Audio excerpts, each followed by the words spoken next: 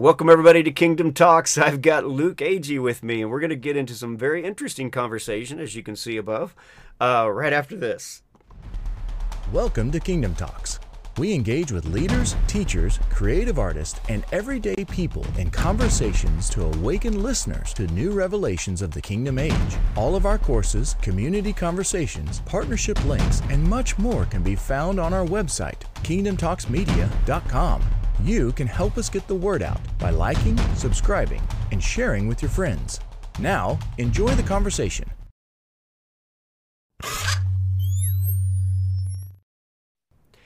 All right, welcome, everybody. I've got Luke Agee with me, and as you can see, as I said before, reptilian seed and God's scenario. What does all that mean? Well, before we get into all that, I have not had a chance to get to know Luke very well. We've actually done a lot of this, kind of crossing paths, and you've been on our Sundays occasionally here and there, and I really appreciated that. But now's the opportunity where I finally get to sit down and talk with you and get to know you in front of a few hundred people, maybe a few thousand. Let's see. So tell us a little bit about your background. How'd you get to where you're at today? Well, yeah, thank you. Honor, privilege to be here. Looking forward to chatting with you. Been looking forward to it for a while, yeah, and all those crossfires. And shout out to Karen Brett real quick. She is a fantastic person who kind of handshakes all of this here and there with connections. She's done and great. Yeah, she's phenomenal. Yeah. So, my life has always been somebody where I've been the deep unto the deep. The scripture where it says deep unto the deep, it calls into the deep. I've always been that person. I've been rebellious here and there throughout my life. It's part of my testimony. I've dealt with a lot of things, as many others have, but there was always this drawing deep within to seek out Yahweh, to seek out the Lord, and knowing that there was just more than what seems to be given at face value. And it was always to me that there was deeper levels to everything. And so I've always been an excavator. I've always been a spelunker That's of the good. word, of the scriptures. And so I've always just jumped in and said, well, if this is like this, then how does this end up like this? And how did that get to this? And why does this scripture connect to that? And so that's why I'm at the place I am now, where, I kind of just decided I wasn't going to let anybody else just tell me how to believe. I was going to let Holy Spirit tell me what to believe and show me where all the information is and how to understand it, and realize that it's all inside of my own DNA anyway, that I share with Christ. So it was like, let's go for it. And so I've just been doing that now pretty solidly for close to 12, 13 years. So that's kind of where I'm at now. Now, have you been doing this full time, or is just something that you do in your spare time? How's that work for you? Well, to be honest with you, to answer that question, it's basically just been spare time. Yeah, I mean, I dabble in the ministry now. I got ordained last year, and I am pursuing some avenues to really speak on it. And it's really about that preparation time. I guess that's really for sure where I have been for many years now. But it was always just um, on my alone time. When I Okay. first got awakened to some deeper truths many years ago, it was right after some bad relationships and got out of some addictions. And the Lord set me free from alcoholism in a night, in an instant, as part of my testimony. And my life became to eat, sleep, breathe, engagement with the word and with Yahweh. If I was not working, I had no cable, I had no satellite. I had an old original PlayStation, and every now and again I'd rent a movie from Blockbuster, if anybody can remember those guys. Right. And and I would play a video game or two here or there in my spare time. But for the most part, I just jumped into without even really knowing what that even really was. It was, I guess, the root and the heart of what we would call mysticism. I just wanted to entangle with Papa every day, all day, and read scriptures. And I would ask him what's on his heart, what's going on in the world. And At first I thought it was just a prophetic type anointing, seeking for answers of titles of, am I an evangelical prophet? Am I, who am I kind of thing? And it was, the answer is always just, you're a son, you're my son, you're the beloved. And it just entered into days of hours upon end where I would lose time and have experiences and visions and interact with the angelic. And it was a shifting season without a doubt. And from there, I just started to build and expand. And then I've walked through different kind of seasons from then. But it's kind of becoming both now, but it's always just kind of been my life's pursuit. Yeah. Now, you had said when we were kind of offline that your background's been kind of rough and some of that. Do you feel like this engagement in the heavens has been what's maybe transformed you more than anything else, or what's really been the major transformation for you? Oh, absolutely. Without a doubt, it would be from that. Yeah. I grew up in church, but there was nothing too much about it that was really sticking to me. It was like bouncing off of me like rubber in the church system, and it was 100% when it became reality for me. Without getting too deep into too much, it was one day basically sitting with Yahweh and saying, I either need you to take me right now or prove to me that you're real. And I'm not saying that's the way everybody needs to get their answers. I'm not advocating that. But I had debated suicide like 100% realistically a few different times at that point in my life. And I always, like I said, I always knew it was real, even when I was walking through, quote unquote, the roughest or darkest times. But it was 100% when all of a sudden the Lord spoke to me. I'll never forget the very, very first thing He ever spoke to me was Romans 8:1. And I was like, Romans 8:1. I had no idea what it said, but it was just, I heard it so clearly. It wasn't the audible voice, but it was the inside soft voice. And I heard that. And immediately, I'm already starting to get whacked. I'm sorry, Gil. I'm a heavy drinker and a light drinker at the same time. I'm an easy drunkard, so you're gonna have to excuse me. But of course, Romans 8. I'm really sorry. But of course, Romans 8:1 and 2 say there's therefore no longer any guilt or condemnation for those who are in Christ Jesus. For the law of the Spirit of life in Christ has set me free from the law of the Spirit of death, the law of death. And I honestly, at the moment, didn't know what to do with it at first. I just knew that when I read it, I kind of got like this, but worse, and just started bawling. And then it kind of dawned on me that I was like, this is the God that I've been believing in, telling me to get out of guilt and condemnation, and that He has delivered me from it. And it began the relationship, or really kind of the first time that it was alive to me, per se, from that moment on. So yeah, without a doubt, that was the biggest reason for any transformation in my life, because there was nothing else that was really doing it other than, I can't not give credit to my parents for praying over me, without a doubt. But for me, it was 100% when I came smack face to face with the reality of interacting with Father. So Yeah.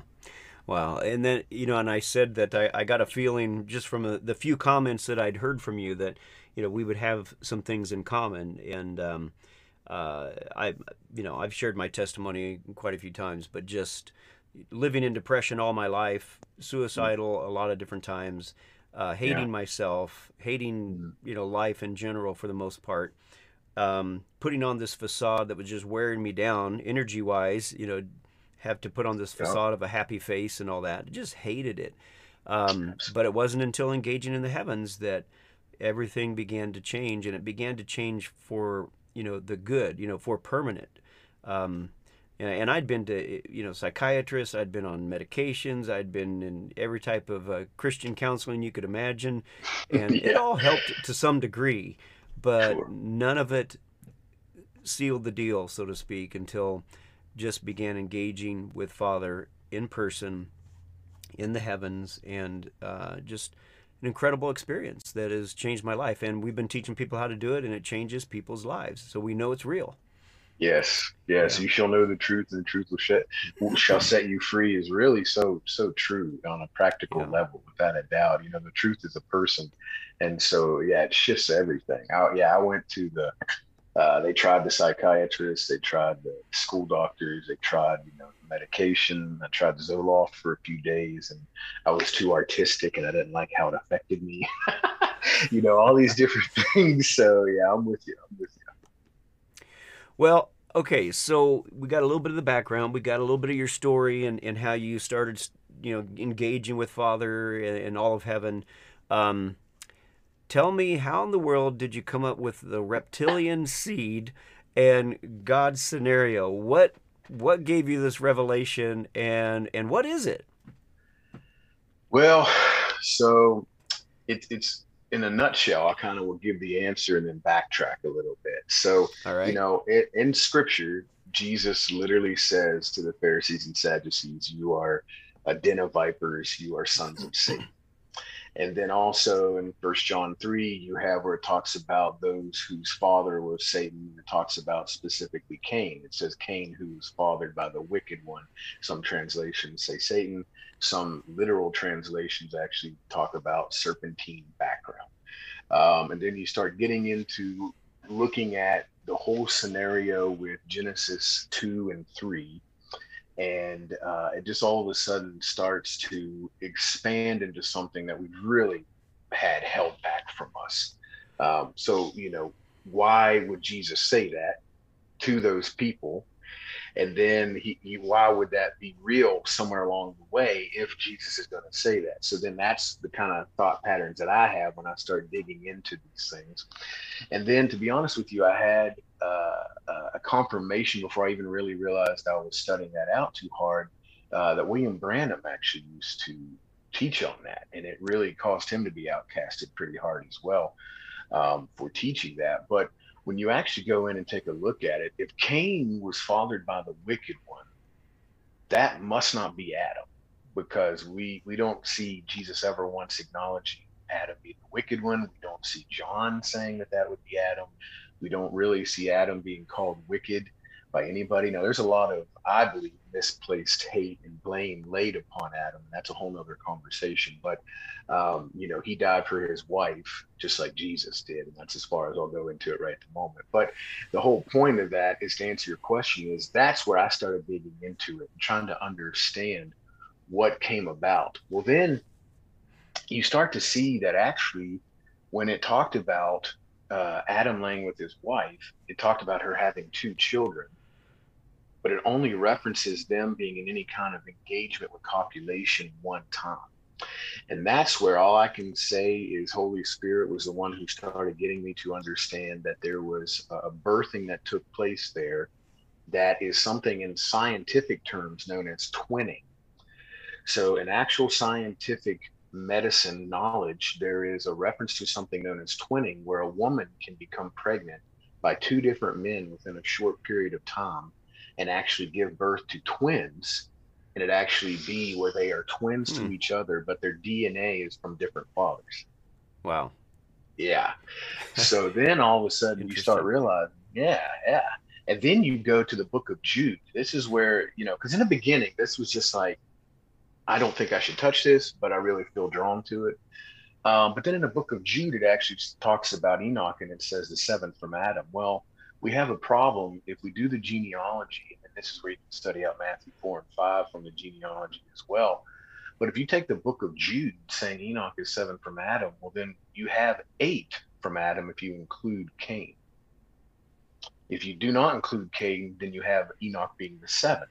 But if you include them both, all of a sudden you have Enoch as eight. So wait a minute, somebody's math is either wrong, or they are purposefully acknowledging that there is one that is not included in the bloodline. Hmm. Hmm. So, so that's where all of a sudden you're like, wait a minute. Now, once again, in scientific terms, there is actually where, because I believe there, not to get conspiracidal or whatever, I guess it's too late for that.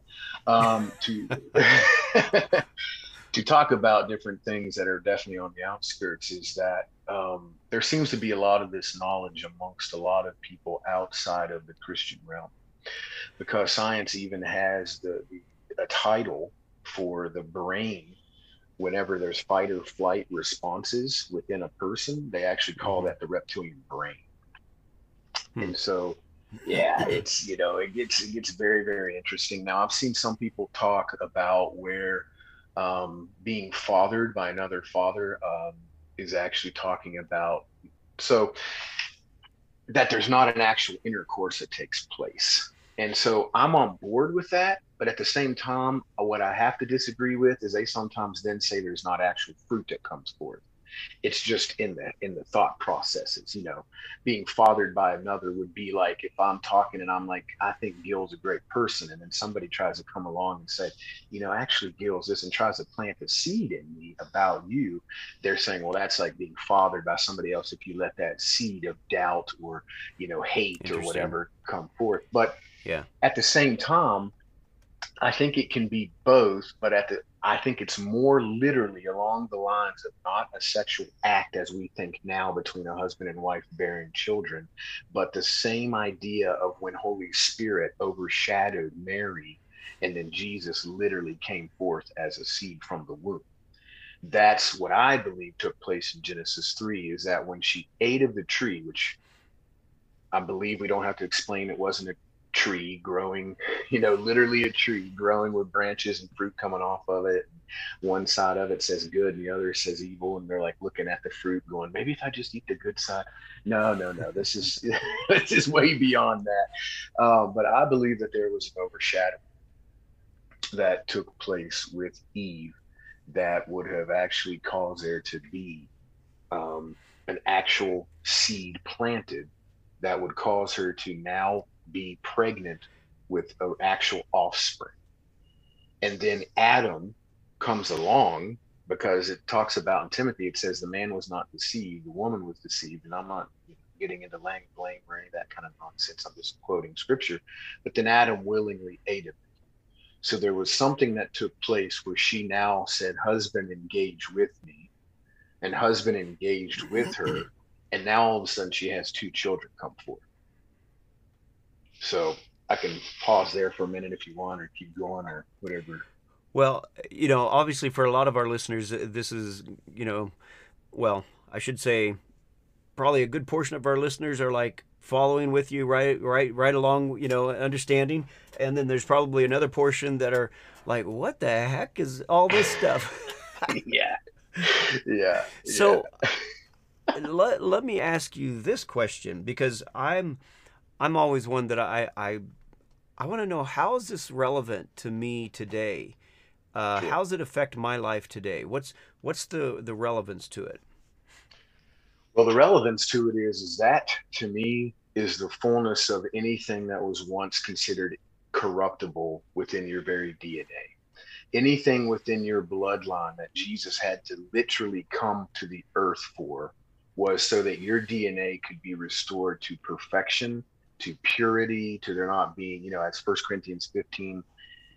That is got to be, to me, I know obviously everybody has their own opinion, but 1 Corinthians 15 to me has got to be one of the meatiest chapters in the whole entire Bible, because I quote and reference from 1 Corinthians 15 all the time on so many different subjects that it's like Paul just unleashes in that chapter. He's like, here's a bunch of depth, just take it. But it has to do with your blood.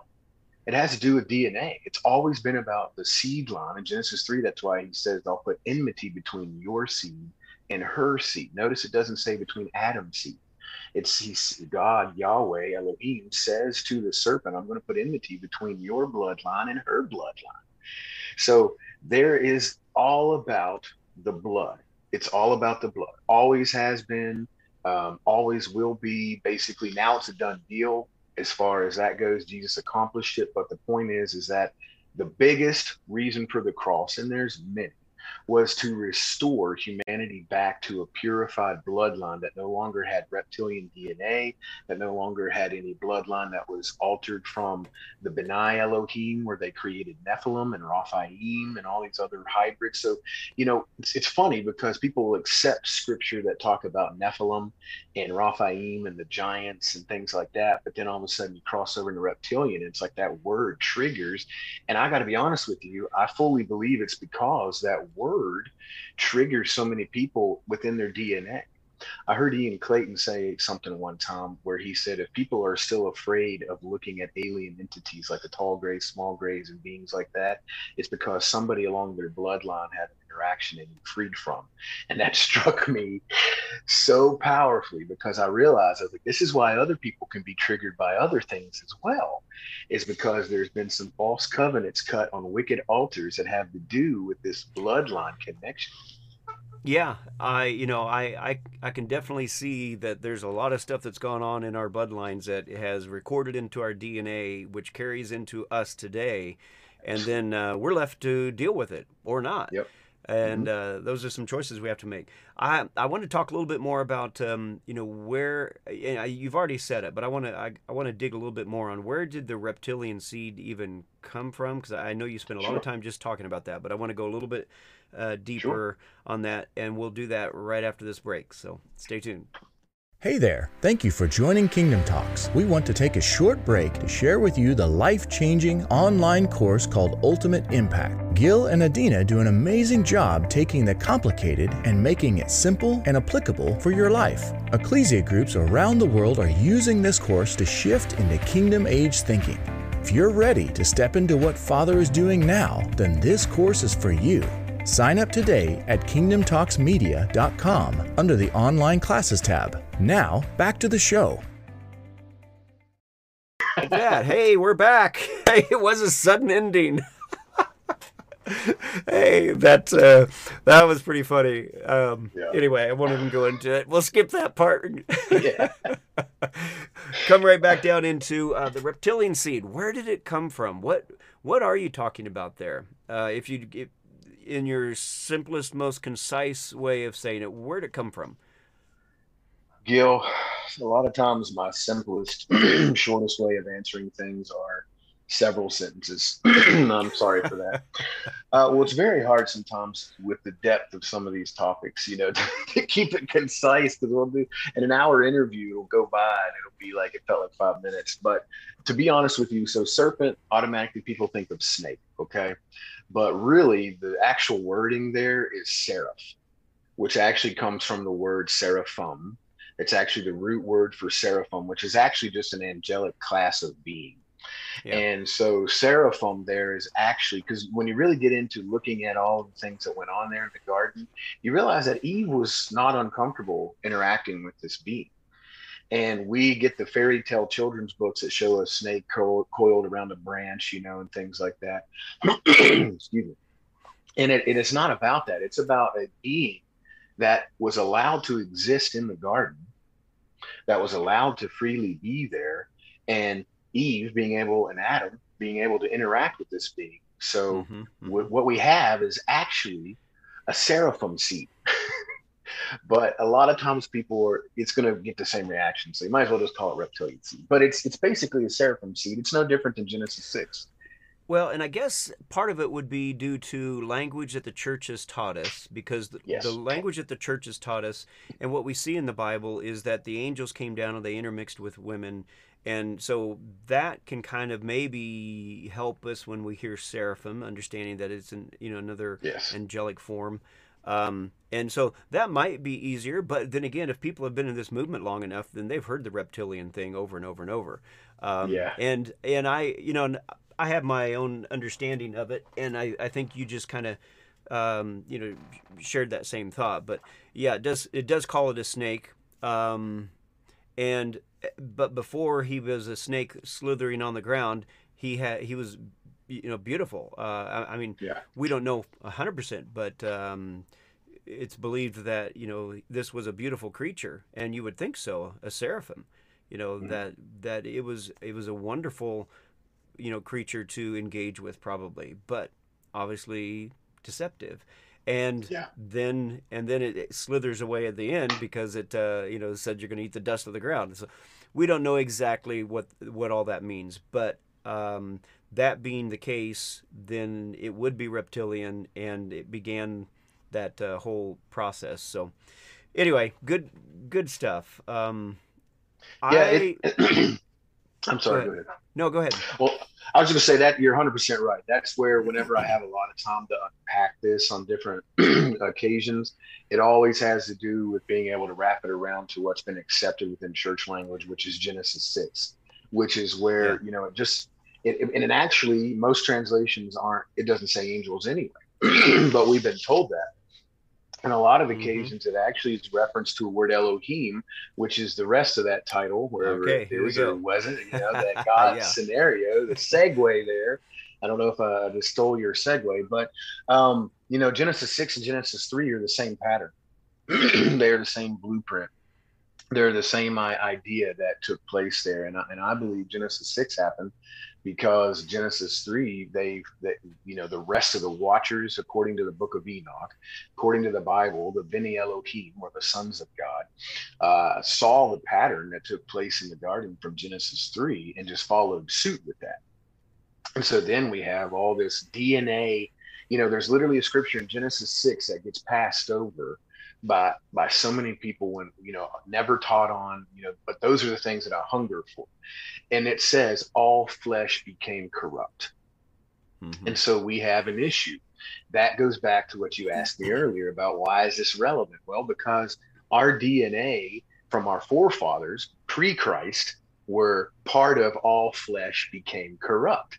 There were some that were excluded according to grace. There were some that were excluded according to they didn't dabble in those things. Noah, for one, with the flood, of course, it said that he was perfect in his generations, which means generations there is a Jewish understanding of bloodline. Mm-hmm. So why was there a battle for the seed? Why was there a battle for the bloodline? Because Yahweh was going to come forth in flesh as Jesus. So there was a war over the DNA from Genesis 3 on, and previous to that, I believe, but scripturally from Genesis 3 on, that had everything to do with corrupting, defiling an avenue where there was going to be the Son of God, the Most High God, born as flesh. So with the segue, well, I'll let you add anything if you want, and we can. No, you're doing good. I mean, I was looking for the segue at some point, and you did it wonderfully. So keep going. Well, I studied Chris Carter stealing segues on this show, so that taught me what I needed to do there. No, I'm totally joking. But yeah, so in Genesis 6, and honestly, what we have, this is where a lot of times I cross a point where most people just decide they're done. But we have a All right, so scenario. disclaimer. There we go. Yeah, exactly. All children, get all the children out of the room. Is that we have some breakdown in scriptures that give us reason to know why there is a God known as the Most High God. And there is scripture, Psalms 81. We have Deuteronomy 32:8. We have many scriptures that are talking about where it says gods with a small g. Right. And then we have sons of God. The Benai Elohim that are mentioned in Genesis 6 is actually a reference to literal children, sons of gods. The Elohim means a divine council, a divine class, a race, once again, of a higher being class than the angels at one point, known as Elohim. And that's where we had, man, I did not have to start clearing my throat until we started engaging. Imagine that. And, there's a reason for that. There's a reason why when you go and study out Deuteronomy, the very first commandment that is given to Moses is, you shall not have any other gods before me. Why is that? Because there's one, according to scripture. If you can find this all in the scripture all over the place. Literally just study the book of Deuteronomy about all these things in the book of Genesis, but you'll find that they were actually engaging with other gods, other Elohim and their children, the Benai Elohim. And that is why is that important also? Well, because once again, Jesus became the perfect image of the Father. There were none other, according to scripture, that could say they were the perfect image of the Father. There was some reason they fell short of that for some particular reason. So the Elohim matter because a lot of things that are being done in our world 100% still today, and we read about all in the scripture and act like that has no relevance to today, but it 100% does. worshiping other gods like Molech, worshiping other gods like Ashtaroth, worshiping other gods like Jupiter and Saturn, Venus, the same ones that are named after the planets, all come from this reality that there were Elohim and their children that were trying to take over the world. And at one point, that's why Deuteronomy 32:8 is so important. It actually says that the Most High God, El Elyon, actually gave the people over to borders and territories according to the sons of God, the Benai Elohim. Now that gets really wild when you start to think about that. But the reason why so many people pull out on me on that is that means that there was a collective working divine council that were actually the ones doing all the creation seen in Genesis 1. Not just the Trinity, not just the Father. There was actually the Elohim saying, let us. Whoa, wait a minute. That actually sounds like they're asking permission for something to be accomplished. Now, wait, Brother Luke, it says that all things were made through Christ. Yeah, absolutely, because Christ is the light. Christ is the anointing of the Father. Christ literally means the anointed, shmir, the anointing. It actually means the light, the life. All things come forth. There can be nothing that exists without Christ. But they were asking, let us. So where I think they fell short is they were all working together as a divine council with the Father until they said, let us make man in our own image.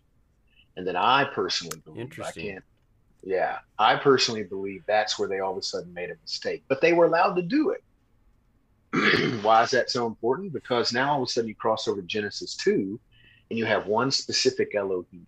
You have Yahweh Elohim that is now creating. He's the one that steps into, breathes together in the same breath and oxygen, the same DNA with Adam. There's all other creation of man. There's all other creation of the earth. There's all this other creation, but it says specifically that Yahweh Elohim formed Adam of the dust of the earth. Oh, wait a minute. They were all created in Genesis 1, but formed in Genesis 2. There was a sense of intimacy. There was a sense of truly putting this all together. And it's very interesting because it was from the dust of the earth, which we just discussed a minute ago, is what the punishment for the serpent became. You will now feast upon the dust. And it actually says the punishment for Adam was, you'll now return to the dust from which I took you. Oh, man. Can you imagine? You were taken from that, became one with Yahweh, and all of a sudden he says, now you're going to have to return to the dust that I took you from. Oh, my gosh. But, I could just keep rambling. There's so much information. No, keep going. Cram together. I've got a lot of questions. And the thing is, one of the things that we like to do is allow for positions to be expressed. It does not mean that we agree with them. Does not mean that we stand on them or with them. And you're expressing a stand or a position that I've heard variations of this, and what it does for me. And what I try to encourage everyone to do is learn to hold everything loosely. Don't throw it out. Be able to listen without being offended, because if you get offended, your walls go up, your defenses come out, you don't really hear anything else that's said, and you may miss something that Father's actually wanting to impart to you. So as you're listening right now, just hold it loosely. Don't have to agree with it. And just listen to see if there's anything that Father says, now that's something you might want to pay attention to. Because I'll just say, I can't tell you how many times in this movement that something I've heard clashed with my belief system, clashed with my theology. And if I had to go on my theology, it would be a hard no.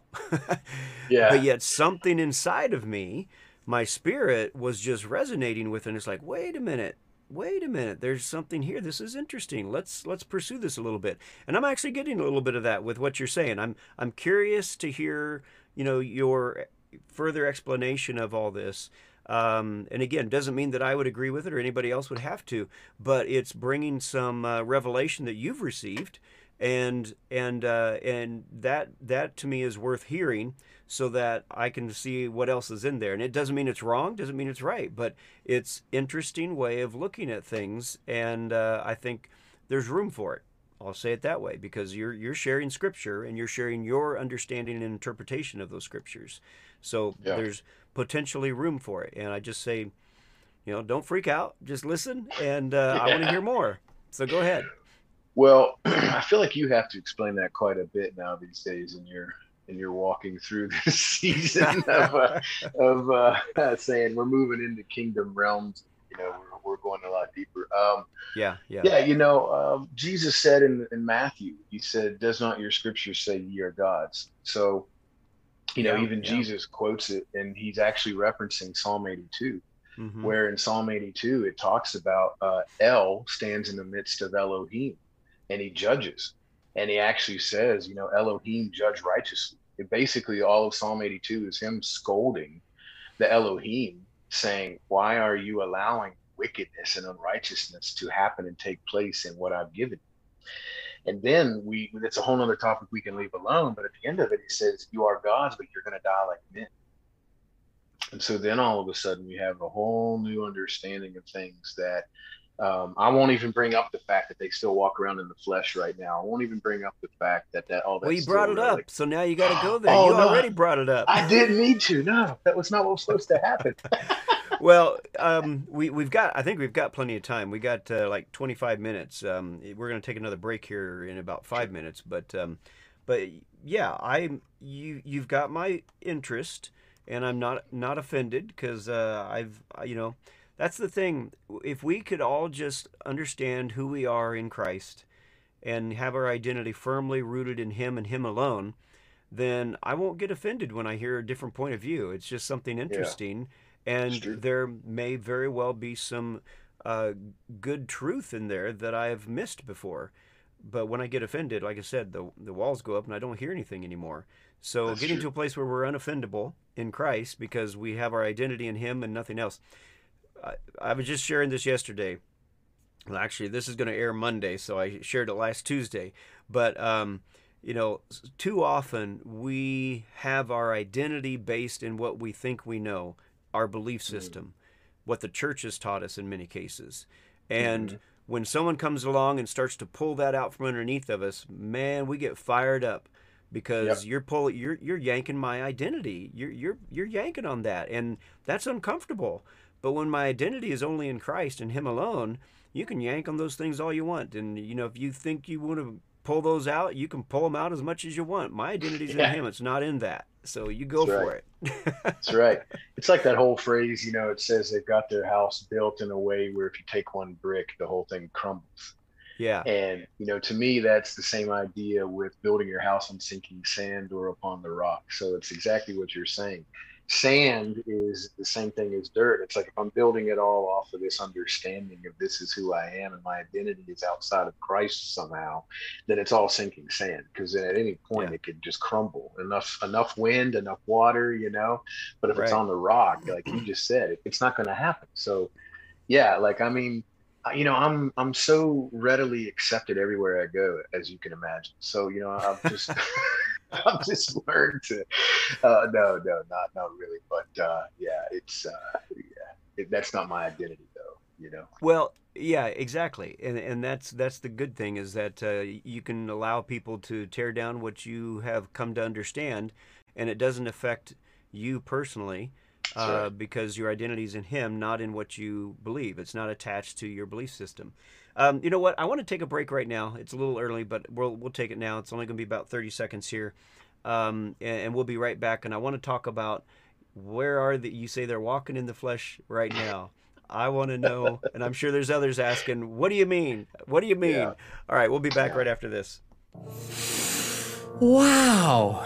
With so many awesome ways to grow in the transformation of your body, soul, and spirit, reconnecting with God, the heavens, and yourself through breathing? Let's get started. You can find Adina's emerging course series on breathing transformation at kingdomtalksmedia.com. Why wait?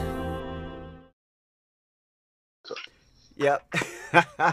All right. So before we jump into this, where they're walking around in the flesh, you were sharing something just while we were on the break. I want to hear the end of that. Go ahead and Sure. explain it so everybody else can hear it too. The Matrix scene. Yeah, yeah. Oh my gosh, the Matrix, everything Christopher Nolan seems to come from this great depth of wisdom beyond. But yeah, I love whenever he's talking and they're arguing with him about his belief in Neo, and they say, "What if we don't believe the way you do?" And he says, "The good thing is, what I do believe doesn't require you to have to believe the same as me."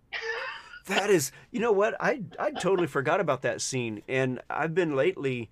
Well, I just wrote it. No, actually, I wrote it several years ago because I was in my journal and I was just writing, and Father just brought it to my awareness that I have more faith at that time. I was having more faith in my faith Mm-hmm. than in Him, because I'm like, the fact is, we can have a good day and our faith is great. We can have a bad day Right. and our faith kind of is in the bottom.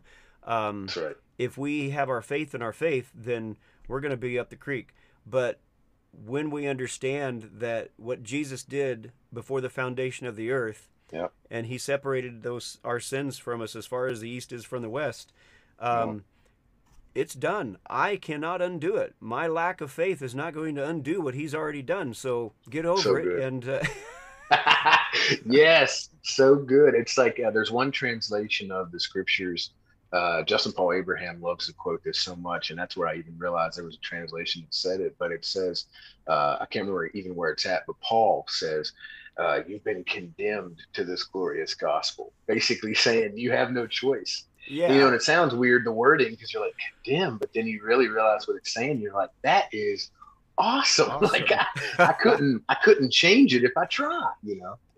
Yep, yep, and that's the thing is, I don't know if you're a believer in restoration of all things, but it was another one of those things that I Yeah. collided with. I was like, no way. But then as I kept studying and looking into it, it's like, you know what? God's got a plan. It's all over in Scripture. It's all Yep. over, Yep. and He's taken us someplace, kind of whether we like it or not. That's And right.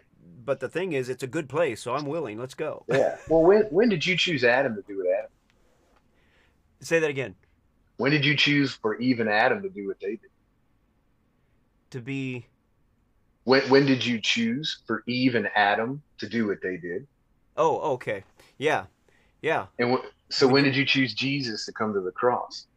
Right, right. I mean, those are the things that, like, I fully agree with everything you're talking about, because even Ecclesiastes 3:11 says He's made all things beautiful in its time. So Yeah. all things means all things, right? And restoration Yeah. of all things means all things.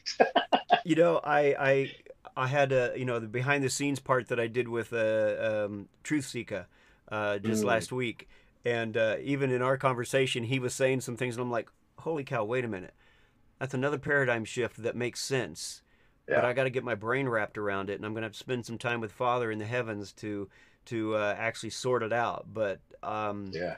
I'm like, Well, man, hmm, if He is the beginning and the end, then that means the end is the same thing as the beginning, which means the beginning is the same thing as the end, which means the beginning. I mean, yeah, it's the same thing. The end and the beginning are one, and it's a person. So when all things were created before time ever began, it was created in Christ. So where does it say we are now? Where it says we're in Christ, we've been yes, restored back to in Christ. And so yeah, it's 100%. So Father does not excuse me, create or make. Yeah, bless you. Um, Father does not create or make anything. It says He sees the end from the beginning. So He's yeah, not going to yeah, establish anything. He's not going to make anything. He's not going to create anything without understanding the end as only the way the omnipotent one can. you know? yeah, So, yeah. Okay, well, let's not disappoint everybody. Where are these things yeah. walking around? Well, so in I can't tell you exactly like a person's name, who it is, but I want um, you names and know, addresses and phone yeah, yeah, numbers. yeah. Well, I gave you one earlier as a joke, but honestly, there probably is some reality in some of that with some of these. I mean, I'll go out there and say what everybody else says. probably the bloodlines of the Rockefellers, probably the bloodlines of the Rothschilds, different people like that. I don't know. I'm just being, that's what everybody automatically assumes. I don't know. I have studied some of that, and I'm going to be honest, if I was going to go on record and say gun to head, I would say there's a very good chance they're definitely of some different type, bloodline, without a doubt. And that goes into some things that I know, that your wife has a real heart for as well, with some of the things with children and all that, and we'll leave all that alone. But so the example that I have for that is that Ezekiel 28. It's not the only example, but it's the most clear one for people to really kind of dig their teeth into and get a grounding in it. Is in Ezekiel 28. It says that he is addressing the king and then the prince of Tyre, but he actually starts addressing somebody living in that dirt suit, in that body, saying, you were amongst the fiery stones. You walked in the garden of God. You were one that existed before. You were the overshadowing, perfected one. If I can be honest with you, my personal opinion, I believe that was actually the very serpent being addressed in that moment by Ezekiel. It was the same one, the covering cherub. Because the cherub and the covering, the overshadowing, all of it goes hand in hand. It's an angelic class. It's an existence there. But anyway, that he's talking to him and he says, you say that you are a God. And he basically, once again, says the same thing that David quotes from out of the heavenlies from Psalm 82, directly to the king and to the prince of Tyre both. And he says, you say that you are a God, but you're going to die like a man. So basically, he's telling him, I see who you are on the inside, but don't think that because you are like that, you're going to be able to remain as a God. You're going to experience death. You're going to experience the torment that you put upon, I believe, to get back to what we were talking about earlier, upon some of the creation, some things that you made by the works of your very own hands. You're going to experience that torment. You're going to experience that you created, that defilement of the DNA. You're going to experience it. You're going to, have to take your own medicine, if you will, eat of your own fruit, lay in your own bed that you made, those kinds of things. And so we see that he is actually talking, but he's talking beyond. And then you can go to Pharaoh and Moses. The Pharaohs fully believed that they were of a race of gods. You can get into Egyptian history and just read, and they'll all tell you they all believe that they came from a race of gods, that they were of, alien background or God background, different variations depending on what you read, but that they come from a higher place, which is why they always felt like they were the ones to rule, and then their next generation in line would be the rulers and so forth, is because they really believed. And so therefore, there's probably reason for them to believe that they came from a place of where they had a God, small g, beginning, or a Benai Elohim beginning. And then you can even get into some mythological lore with the talks of demigods. And some of this is not just people writing stories. This is true Ethiopic history. This is true Greek history. When you go back so far, you get into where people are actually recording what to them is history. It's the same as us saying, well, this is our American history, or this is our world history, or this is biblical history. For them, they were literally writing about these, centaurs and minotaurs and Zeus and Poseidon, and talking about these demigods that had offspring, So it's like, do we just cast that out because somebody told us to? Just like, many mainstream circles say, cast out Enoch, cast out Jubilees, cast out Maccabees, cast out all these other books and writings. Right. Okay, well, as Chris Blackaby says, who I highly respect, I'm not saying it's the Bible, but I am saying it's true. That's how I feel about a lot of those things. But, it depends on, as Dr. O says, what's your canon? Is it the 66 book Bible, or is it the 72 book Bible that's still readily accepted in Ethiopia? So it's like interesting. Yeah. But and that's a whole nother topic. But to answer that question and not disappoint people, I can't sit here and specifically tell you the Lord has 100% said, and some of the things he has, I can't put out on air right now. But if you go biblically, you can see where Jesus said, you're gods. So he was telling those that he said also, you're a den of vipers, and that you're a brood of snakes, and that your father is the devil. He's also saying that you're Elohim. Now, not all of Elohim is bad. I'm not saying that. I'm not saying that just the word Elohim brings negative connotation. But what I am saying is that there was a class of Elohim that had the offspring also, and there was some part of that class and their offspring both that went rogue, rebellious, wicked, whatever. And because of the offspring that they created, we see that it says there were giants in those days and in the days after the flood. So we know that it didn't end there. And then we could get into all sorts of people talking about alien abductions and different things. And I'm not 100% here to say that I stand on all of that, but I hold it loosely. I'm with you on that. I'm not going to discount it because I believe that a lot of it correlates to things that I have found scripturally that I believe in. So it's like, okay, there's probably. Yeah. And, I've seen some good documentaries that were pretty compelling. And the thing is, that's the thing is if we don't learn to hold things loosely, and if we don't learn to live with uncertainty, we're going to drive ourselves crazy trying to find the absolute truth. Because in this world that we live in, man, there's evidence for a lot of different stuff. And you can take this position over here, and they're going to show you the evidence for that, and it's going to look pretty good, pretty compelling. And then you look over here, and it's like they've got a different position, but it's pretty good, pretty compelling. That's right.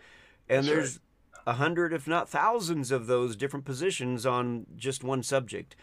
So we have to be comfortable again with our identity in Him and who we are in Him. And all this other stuff, we just continue to observe and let it bring the fruit, that it actually is willing, ready to produce. And by the fruit, we'll know what it is. There you go. That's right. 100%. And to be honest with you, to come to, I don't know why I even use that phrase. That makes an assumption that I'm lying any other time I'm not saying that. I guess I got to get out of saying that. This time I'm being honest. We're going to scratch the rest of the show because this is the part that he's being honest. Only the few sentences where I began with, if I can be honest. I had to become offended many, many times to get into realms that I now believe. If I was talking to myself 15 years ago, I'd be like, this guy is whack. He's pretty nutso, Same thing. And I think that I was just saying, a lot of people that are now where they're at, that are in the same, I hate to say realm or circle or whatever, it creates a separation, but you get what I'm saying, of this, understanding of things that are now like, let's just continue to go for the deep stuff and trust that Yahweh can preserve us through it all. The phrase that the Lord spoke to me one time was unlearning what you've learned. And, I realized that that's actually where we start to have the meat of our growing come from. Is the rubber meets the road when you unlearn what you've learned. If you like people taking these programs now and realizing that they can eat a certain way, or that they can meditate a certain way, that they can pray a certain way. All these things are things that a long time ago was like, no, that's crazy. That's nuts. That's, what I mean? But now people are starting to learn that they're like, I can go on 40-day fasts. I can go on, Kirby DeLanero like ate twice in a whole year one time, and there's many other breatharians, as they call themselves, that have existed. There's people in Catholic mysticism that have that ate communion once a day for like 40, 50 years. And that's how they live. And it's like, that's so taboo for a lot of people, but then all of a sudden it starts to become real, And so it is a whole lot of becoming offended to grow out of that offense. And usually offense means there's an awakening and awareness and a recognition that there's some truth there that I've decided to push out, or that I need to let in. And so, and I've had people, go ahead. Well, I'm just looking at our time, and we got like maybe 5 minutes, and before we wrap up, I would like for people to know, where can they find you or connect with you? I think you said you have a YouTube channel. What do you have out there? I have a Patreon page, and I have my Facebook page is where right at the moment I'm growing and expanding. So Facebook, Luke Agee, or Patreon, you can look me up through the same name as well. And on my Facebook page, there's also the direct link to my Patreon. On that Patreon page, I have 2 different tiers. One where I do live Q&A Zoom sessions, and another where I just share, where I have interviews or sessions with people, or if I go somewhere and minister, or if I just want to make a little recording and share a teaching and just put it out there and say, I hope this blesses you. So yeah, those would be some good avenues. Good. All right. Well, I've appreciated this time with you. Again, I had not had any time to get to know you at all. You'd pop on, and even when you would share on Sundays, usually it was just your name. It's like we didn't even get to see your face. So Yeah, I don't know. I'm kind of running around with 3 different kids and my wife and a 4th on the way, or working, or looking like I don't want my face on camera, looking down at the camera, looking at those kind of things usually. So I usually just keep my face off camera, but yeah. No worries. All right. And then one last question. Sure. Why the background of the fires? Oh man, our God is an all-consuming fire, right? Yahweh is an I actually like the Passion Translation better. It says he's an all-consuming light. Which is awesome, Hebrews 12:26. But it just, to me, and going back through again over and over, reading out of Deuteronomy and Exodus, when it talks about him speaking out of the fire from off the mountain, I just get a little bit whacked and wrecked every time thinking about, oh man, that's why it was so important for them not to try to make an image of who he was, because it was like, you can't bind me into an image. Like, he is so beyond, and I don't know, I've always loved the look of fire based on that. So yeah, thank you. All right, so I usually do a behind the scenes section. You got time to do that? Yeah, all right. Absolutely. Yeah. We'll go into some of the deeper stuff that you weren't willing to share here. We'll go we'll go into that in the behind the scenes. So if you want to get into the behind the scenes, go to kingdomtalksmedia.com and check it out there. Check out our website. You'll find there's different options and a way to get into the behind the scenes, and we look forward to seeing you there. All right, Luke, bless you, man. Thank you. Love you, Bless honor you. you. Thank you for this time, and we'll see you bless all next love time. You guys. Thank you. All right, take care. Bye-bye. Thank you for taking time out to listen to Kingdom Talks. You can find out more about Kingdom Talks Media and our mission to unite in faith and grow as mature sons at kingdomtalksmedia.com. Please continue to like, subscribe, and share with your friends. You can find us on Facebook, YouTube, Spreaker, Spotify, iTunes, Fringe Radio Network, and many more places. Go to our website to find links to all of our media outlets, as well as fantastic online courses and conferences, including the life-changing interactive course, Ultimate Impact. And last but not least, we ask that you consider partnering with us to fulfill the mission to get these messages to the world. To become a partner, go to the Partnership tab on our website. Thank you